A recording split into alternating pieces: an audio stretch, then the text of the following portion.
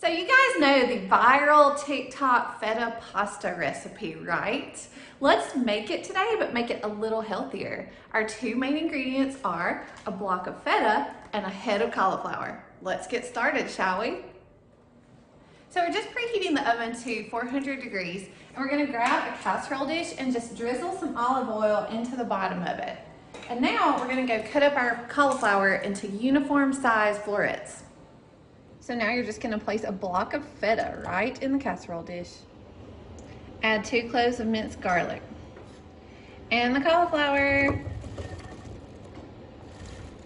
Drizzle more olive oil, dry thyme, salt, and pepper.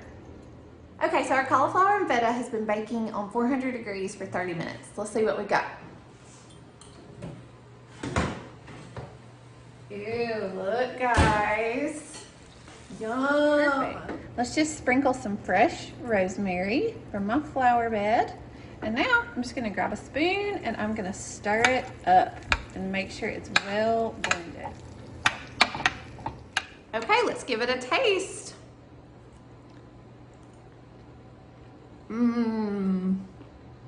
So good, so yummy.